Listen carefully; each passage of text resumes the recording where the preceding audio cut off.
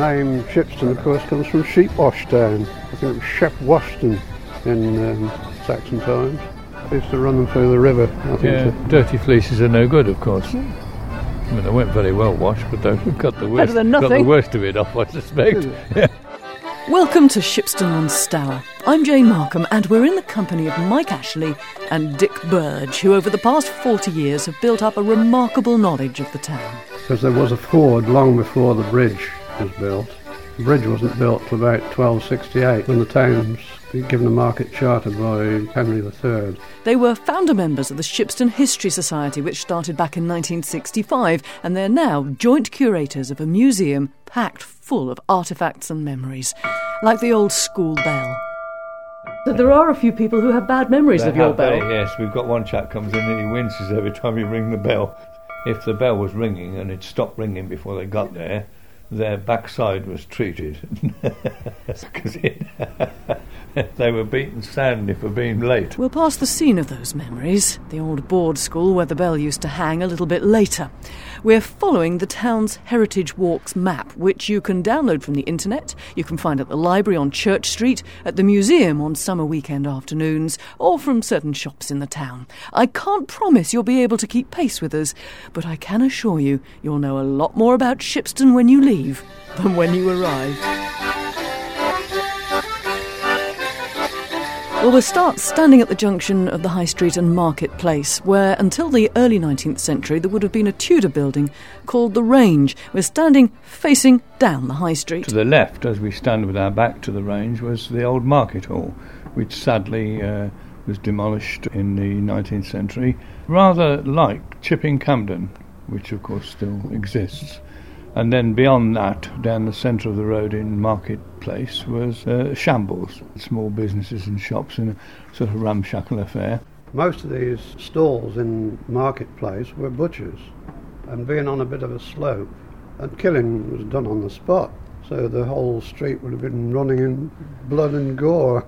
There's a photograph that I know that you have in your collection that really illustrates what it would have been like on Cattle Market Day, as we stand here and look down the High Street. Yes, as we look south from the Range, along the bottom would have been a row of cottages called Wigingtons, which in fact was run as a school by a Wigington family. But between here and those cottages there'd be long lines of carts, and the auctioneer walked down the carts and the cattle were both sides. And in fact the High Street was pretty full of animals. A lot of onlookers, the farmers themselves, and their labourers and their children and everybody. It was a bit of a day. And of course they all repaired to the George Hotel when it was all done. Which is a fine hotel, which has been undergoing some renovation, I think, but quite key to the town. Oh yes, it's been a very important hotel. Before the Second World War, it was well established as a venue for people from Birmingham and other cities who came out for hunting, shooting and fishing. And also on the roof of the George Hotel, up on the right-hand side, was where the old town fire bell used to be. Fire has been disastrous for Shipston on 2 occasions in its history, of which more later. The bell had remained there for years. About 25 years ago, the roof was being repaired and the bell disappeared. You can see the chain guide opposite the bottom of this gutter. Can you see well, it came down there, and on the end of it was a black handle. And a chap walked in the museum, 15 years ago, and said, I thought you might like this. I said, well, what's that then? He said, it's the handle off the bottom of the fire bell. Well, why are you doing it? He said, well, when peace was declared in 1945, he said, we all had a real celebration, he said, and it came off in my hand.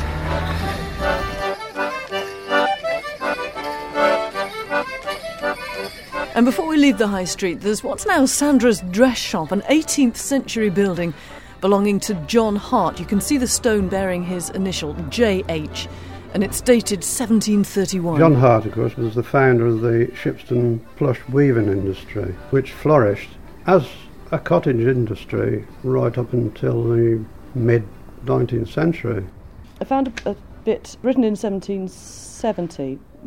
Thomas Sanders, who made an engraving of Shipston, said 60 years ago Shipston had a considerable manufactory of shag carried out by John Hart, Esquire, High Sheriff of the County of Worcester, in the year 1739. Since his death, the trade is lost, Today, as in 1770, the poor are very numerous, which I think rather says it all, doesn't it? Yeah, like a lot of market towns, Shipston has waves and troughs, and indeed that had occurs in this century and indeed the 20th century.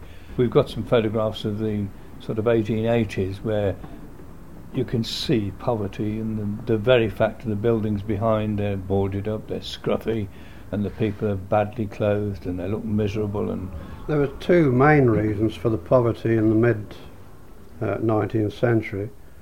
One, of course, was the decline of the plush and shag industry, and two was the building of the London to Birmingham railway. And prior to that, Shipston was on an important coaching route. With the drop-off in the coaching trade, of course, Shipston lost an awful lot of revenue.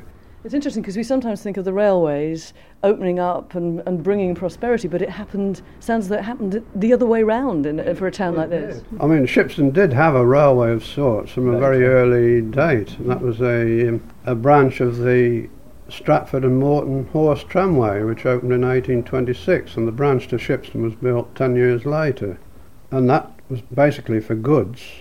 But at one time, the enterprising landlord of the George had a ordinary railway carriage adapted for use by horse haulage, and he ran a passenger service. We've got in the museum remains of bits of rail and things of the horse-drawn tramway, and indeed bits of the steam railway. Let's walk down Marketplace through where the shambles would have been. There's quite a narrow exit here. It was well enclosed, wasn't it? Yes, it was. You had to be quite keen to come into Shipston. Yes, we could have closed the city walls quite easily. Yeah. We're going to make a U-turn and go up Sheep Street, but while we're standing here, we talked about the cattle on High Street. It was pigs here. Pigs down there. Yes, we've photographs of pigs in with the hurdles around them holding them in, and that's where the pigs were sold. About 200 yards up Sheep Street were 3 in a row of the 20-plus pubs recorded in Shipston in the late 19th century. Critter's Haberdashery was the Harrow. Next to that, the Opticians was the Plough. And above that, the Needlework shop was the Black Dog. And then 2 doors up, of course, you've got the Bell. I always like to think that Shipston are good drinkers. That's the thing, yes. And it was in the Bell, when he was getting on in years, that Fiddler, or Fid Sturch, worked. He came from a long line of Shipston musicians, and Fid was instrumental in helping re-establish the Morris dancing side in the neighbouring village of Ilmington back in the 1970s. And this music is Sturch's piece, which is played and danced in his honour. Now, as Sheep Street opens out, lots of the buildings seem to have their 18th century date marks. If you go into the High Street, which was largely destroyed by fire, then these plates are not there, although John Hart's is there, but basically it's Sheep Street was untouched by either of the fires. Therefore, the owner's stones are still intact, and there they are. Now, we haven't talked about the fires yet. There were 2 catastrophic fires, weren't there, over the centuries? The Great Fire of 1478 pretty well destroyed the whole centre of the town. I think it was 50 houses burnt. With the great predominance of timber and thatch, it must have been an absolute inferno. Most of the properties between the church and Mill Street apparently escaped. When was the second big fire? The second fire was in 1726. According to accounts, 70 or 80 houses were destroyed in that. Again, Sheep Street escaped, probably due to predominant westerly winds which had carried the fire downhill. Daniel Parry of Barcheston actually manufactured fire engines at that time, and he reckoned that his 2 engines, coupled with a couple belonging to the town, and mind you, these would have only been sort of portable engines, large squirts probably attached to a big tub, maybe on wheels. He said that was instrumental in the majority of the town being saved. And as we walk up Sheep Street, there are the classic fire insurance marks. But what are we looking for? They're copper plates, and they're impressed with the various signs like, a Sun or a Britannia or whatever, and underneath usually a number which signifies these people have paid their dues. So if you didn't have that mark and your house was on fire, you were in trouble, were you? Well, that's the theory behind it. I can't believe that the engine turned up and said, "No, you're not with us," and charged off again. I don't think they were that inhuman. There was a local blacksmith, John Hand, who was appointed engineer. Yes. He sort of looked after the thing, kept it oiled and in working order. And I suppose you just had to go and get volunteers to haul the thing out and pump if there was a fire. It's always relied on volunteers, though, because when the proper horse-drawn job, when they arrived at the fire, I mean, they had to hire local help to pump. So it's always relied, as indeed the firemen themselves were volunteers. We've never had a fully paid fire brigade. But if they went to the villages, they ended up with a pumper's ticket, which we've got one in the museum. £0.50 an hour, I think, for pumping. Cool. Mind you earned it, because it was hard work. That's quite a lot of money, though, We've isn't got photographs of them actually in action. The fire at Newbold in 1914. When the fire bell was rung, which was on the chimney of the George, somebody had to go out and commandeer a couple of horses from somewhere. Because after the First World War, there weren't so many horses, and they had to resort to hauling the engine by motor power. Some of their early efforts only attached it by chain, which was a bit lethal. It was all right while you were going. When you stopped, the engine didn't. There are numerous little alleyways, aren't there, crisscrossing the town as we walk up Sheep Street. It's quite a little rabbit warren. It is. It means that you can walk through from West Street through an alleyway by the police station, which brings you into Sheep Street. You've then got on the other side of the road 1, 2, 3 old alleyways and one new one, which means you can then walk through any of those to Telegraph Street, so you can get across the town on foot quite quickly. They don't seem to be named. Some of the names changed because the locals would say, for instance, that's Jones Alley, because Mrs. Jones lived on the corner. But long after Mrs. Jones died, and more locals became local, then the name would sort of change, because ours is known as Ashley's Alley, only because we live there. But given 50 years, it could be something entirely different, I'll bet you it sticks. Huh? It'll stick. Ashley's Alley's a good name, isn't it? But some of these, I've got several names, I can tell you, because I looked into it, because they were going to put plaques up. And it was a bit... And you can work out which name really should have been which. It depended who you're talking to.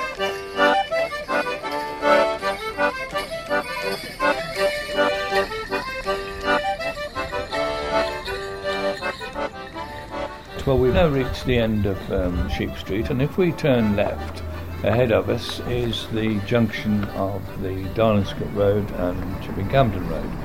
And in 1675, I'll read this for you, a blind widow, Elizabeth Thornett, aged 86, committed suicide by hanging and was buried at this junction here. This part of Darlingscott Road was then called Horse Fair, and a grave was possibly discovered when 2 workmen were digging a trench and human bones were found in 1952. Sadly, the trench collapsed and 1 workman died and the other being rescued but badly shocked. This sequence of events has led to the story that the unfortunate Elizabeth had been a witch, whereas in fact just a poor old blind lady who committed suicide. So it's got a sort of eerie bit like this. There are reports from several people of shadowy figures crossing the road at this point. Whether they were of this world or the next. Probably coming back from one of the pubs. The building in which I live, that's got a ghost, for want of a better word, who marches up and down the corridor. We've never seen him or her, and we don't take any notice. Just thumps up and down the alleyway. The old rectory, which is now being converted into modern flats and was previously the council office, that's got an old lady in black walks about, and there are many others. Bell Hotel, they've got one as well, yeah. Used to open the door into the bar.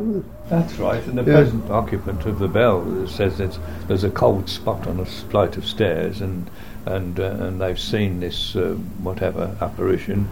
But I think it's quite nice that nobody takes any notice of them. None of them are horrendous.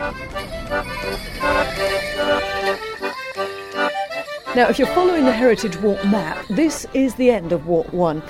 Now, there's a bit more walking to do in Walk 2. The places of interest are a little bit more spread out. First, we want to retrace our steps along Darlingscote Road and take a right into Telegraph Street. The top of Telegraph Street is a small area which was the site of the old pound, and there's a notice affixed that says so. Then it's on down Telegraph Street to the trees at the bottom, where the road joins Church Street. This is the Plantation. Been there certainly since probably about 1880-ish. We've got photographs at the turn of the 20th century. The land actually belonged to a house on the other side of Church Street. It's called the Plantation, but really it's just a couple of trees. It's a planting of trees, yes. No. There was a stream running across the road which came down Telegraph Street, and in fact there was a bridge, and that's why the house to the left is now called, that area is called Spinners Bridge. And 25 yards up Church Street to the left, a very interesting metal post, an old turnpike mile marker. It originally carried a board saying Stratford so many miles, Oxford so many miles. There's only about half a dozen still remaining between Longcompton and Stratford. But one of these was outside the old picture house. And when the old picture house was converted into a car showroom, the contractors dug it up, didn't they, and broke it. Fortunately, they were able to have it repaired and reinstated a bit further up the road. All right, so it isn't exactly on the spot it would originally have been. About 10 feet. Oh, 10 feet, we'll allow 10 feet. Forgive them. Yeah. So what was it there for? Explain why it was there Well, it was originally. literally a mile post. And related to the turnpike, so you would have to pay per mile to travel. Yeah, there was a toll at Honington Turn. Yeah. And I think there was one at Newbold. Yeah. Of course, the thing was, that between the mile marks there were a limited number of places you could turn off, though they knew how many mile markers you'd come from X to Y. They are quite attractive. They are unique because I think every road that was turnpike had its own means of marking the miles, and the one outside the cinema is about as complete as most, but none of them have got the board on. There's certainly a board on that one after the cinema was built. 1912ish. It actually said Oxford and Stratford, I think. If you get a magnifying glass on the photograph, you can see that that's what it says. Then we're off again, still heading up Church Street. Until you get to the junction of Watery Lane and Stratford Road, is on that junction, a little bit further on Stratford Road, is in fact the old board school, which took infants and boys and girls. And that served, in fact, right through. My own daughter went there, my oldest daughter went there in the 70s, and it's generation upon generation have been there. We've got the War Memorial in the museum, and we've got the bell. Ah, that bell again. And so to one of the town's great Victorian benefactors, Richard Badger. If you walk along Stratford Road, on the right-hand side you see the Ellen Badger Memorial Hospital, Cottage Hospital, which was founded by Richard Badger, who was a prominent and wealthy man by then. He owned the liquor vaults in Shipston, and he founded the Ellen Badger Hospital in memory of his late wife. And it was a small building, if I remember rightly. The figure was £3,000, and we've got photographs and drawings of the original building, but you can still see it. It's the bit that's in the middle. It's been expanded both ways, and it remains serving the town. I mean, you're very lucky in a town this size to have a hospital. It isn't a hospital as such. You can dash in with minor injuries, and because our local doctors use it. It's aftercare, I think, its main use now. My eldest daughter was born there, but not my youngest, because they did have an actual maternity unit there, and that was lovely because it was your child was born there. It was a family do. All the nurses and the sisters knew you, and they knew the baby, and it was all, it was a less factory style thing. It was a very personal thing, and it was lovely. It's surprising the number we get in the museum. Yeah. You say, I was born there, the Ellen Badger.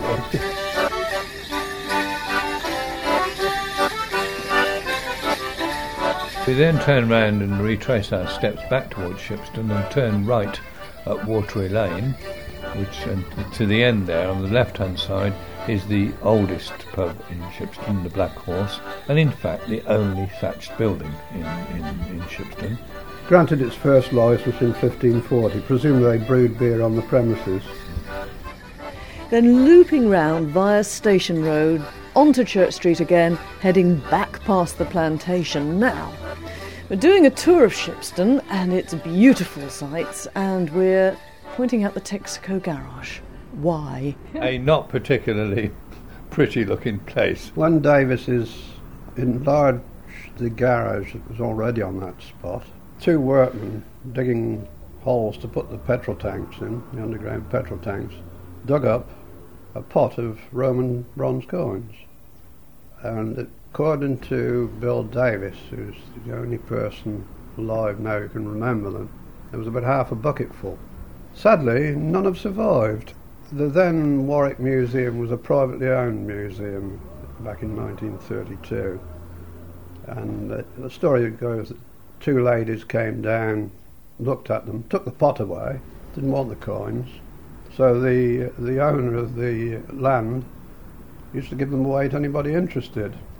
And I've searched for years, even put letters in the paper about them, and nobody's ever come up with any. So that's one thing you'd really like for the museum that you haven't got. There are 2 things Dick would like. The first is one of these coins, not for its value, but for the fact that he could date it and be generally interested in it as a coin. And the other is a photograph of the horse-drawn tramway in action. He said he'll retire when he gets that.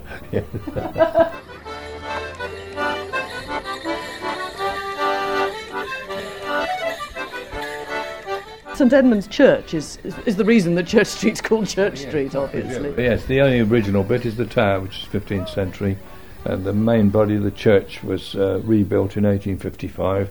The architect was a pretty famous and well-established architect, G. Street. It's a lovely church inside. It's nothing, not architecturally sort of inspiring, but wherever you sit you can see the altar. And it's a pleasant, light and airy building. And at the back here, just above the children's section, we're back with John Hart, the founder of the plush weaving industry. Perhaps not the catchiest of epitaphs, but quite touching in a way. It just says, if you've got good eyesight, considerable improver and promoter of manufacture in his native town, who in the year of 1739 rose to the office of High Sheriff of the county of Worcester. To his memory this monument was erected by his nephew. Died in 1747, aged 73. There's an interesting thing about the church, of course. There used to be a thing called the curfew bell, or the bed bell, and it was rung, I think it's 6 in the winter and 7 in the summer, or there was a time anyway, and it just told that if you were a youngster you were supposed to be home by then. The Women's Institute actually funded the bloke to go and ring it, but it's not rung now. I don't know why, but it's not rung anymore. So when over what sort of period of time would that have happened, do you think? Oh, it's been the last 10 years it's been rung, isn't it? Presumably told the workers out in the fields that what time it was, you know. In my time it was always called the bed bell. That was because the youngsters were supposed to be on the bed. But it's also been called the curfew bell. And so to the river, where those Shipston sheep were washed. Past the Friends Meeting House, now the library, past the Horseshoe Inn, and bearing left onto Mill Street, we get to the bridge. Prior to the 13th century, there wasn't any bridge. You had to rely on the ford. But in times of flood, of course, it would be impassable. So after the market charter was granted in 1268, the first bridge was built. Probably quite a narrow structure. A packhorse type bridge. Heavy vehicles would still have gone through the ford. And by the 1600s it got in such bad condition the townspeople were complaining, and they built the present bridge, or half of it actually, because it's actually 2 bridges built together. If you look underneath, there's a clear division of different. They're not lined up, are they, really? No. Yes. There was another bridge added alongside in 1806. There was a date stone in the middle of the bridge. One half said Warwickshire, one Worcestershire, because Shipston, of course, was in Worcestershire. The other side of the river was part of Warwickshire. When the bridge was repaired back in the 1960s, the date stone was actually taken out and thrown in the river. Fortunately, our then History Society president happened to be standing by, Len Bradley. It made them fetch it out. They did. Len was like that. It's got to be repaired. We should get round to it one day. In recent years, the weight of the traffic has caused the two halves of the bridge, the old and the modern, which were built against one another, to start separating. So they had to put iron tie rods through. On the left-hand side, you'll see a stile. If you go over the stile and walk down onto the river bank, you'll see, looking under the bridge, the two definite bridges. So we need to cross over the bridge if we want to get and have a look underneath it.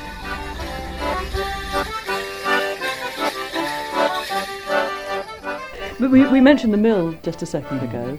I imagine an important part of the town at some point. It was mentioned in the Doomsday Survey, so it's been there since at least Saxon times, and operated until the beginning of the Second World War. The race is still there, and bits of millstone and that sort of thing, they're all still there. The big problem, of course, is that area is very prone to flooding. They've been flooded out at the mill many times since it became a hotel. It goes up and down very quickly. Next, the liquor vaults, mentioned earlier in relation to Richard Badger. With your back to the bridge, walk up towards New Street and cross over to the right-hand side of the one-way system, and ahead of you, you will see the Sheldon liquor vaults. The Sheldon liquor vaults. This town has so many associations with alcohol. Yes. These are wonderful, we've been there, it seems like forever, and the most wonderful cellars full of wines in store, both belonging to the company and to individuals who've paid for donkey's years to have wine stored down there. And now and again they do have a wine tasting thing, and you can go down the cellars, which incidentally run under the road. Oh, right, literally under the road yes, here? They're extremely large, yes. I mean, were they originally built as wine cellars? Yes. So they're purpose-built? This is Richard Badger again in the beginning. Badger, yes. Must have been quite a feat of engineering to build in the first place, mustn't it? I think so. You've got huge lorries going across the top of it, haven't you? Although the vaults aren't open on a regular basis, the wine shop is. And on the final leg of our walk, we're heading out of town on New Street. And on the right-hand side, there's the Methodist Chapel. And then a little bit further on the corner of the junction of New Street and Old Road, sometime called Back End, is the girls' school. And that was the predecessor of the board school that we saw before? Yes, for girls, though. For girls only, yeah. Been used for all sorts of things. There's a move afoot right at this moment to turn it into a youth club. And the very last stop on the whole of these two walks is the old police station. Which is on the right-hand side as you come down Old Road. It was actually where the police constable lived, but there was a sort of lock-up where he threw the odd inebriated... through the odd inebriated what's-it, yes. So in terms of chronology, this is because there seem to be a number of police buildings in the town, this is the oldest one. It's not actually the first lock-up, because there was a lock-up in Marketplace, wasn't it? That's right.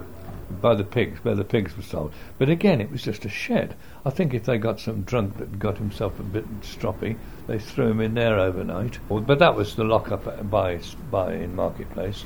Then you had that one in Old Road. And then you had the proper Victorian building, behind which is the Shipston Courthouse. Right, and that's in Sheep Street. And that's got proper cells with peepholes in the door and bench for them to sleep on and all the other... Although it looks remarkably like a private house nowadays. It is. But they've kept the cells. Cells are still there, yes. You couldn't... the building would fall down if you moved those. They're downstairs. Yeah. I came across a newspaper account, I think it was the 1980s, where a girl actually managed to lock herself in one of the cells. Did she? Oh. They were organising a jumble sale in the old courthouse, and she went exploring. Shut the door. And the door slammed behind, and it was an automatic lock. Yeah. And they couldn't find any keys. They had to send for the fire brigade, who had to use heavy equipment to get her out.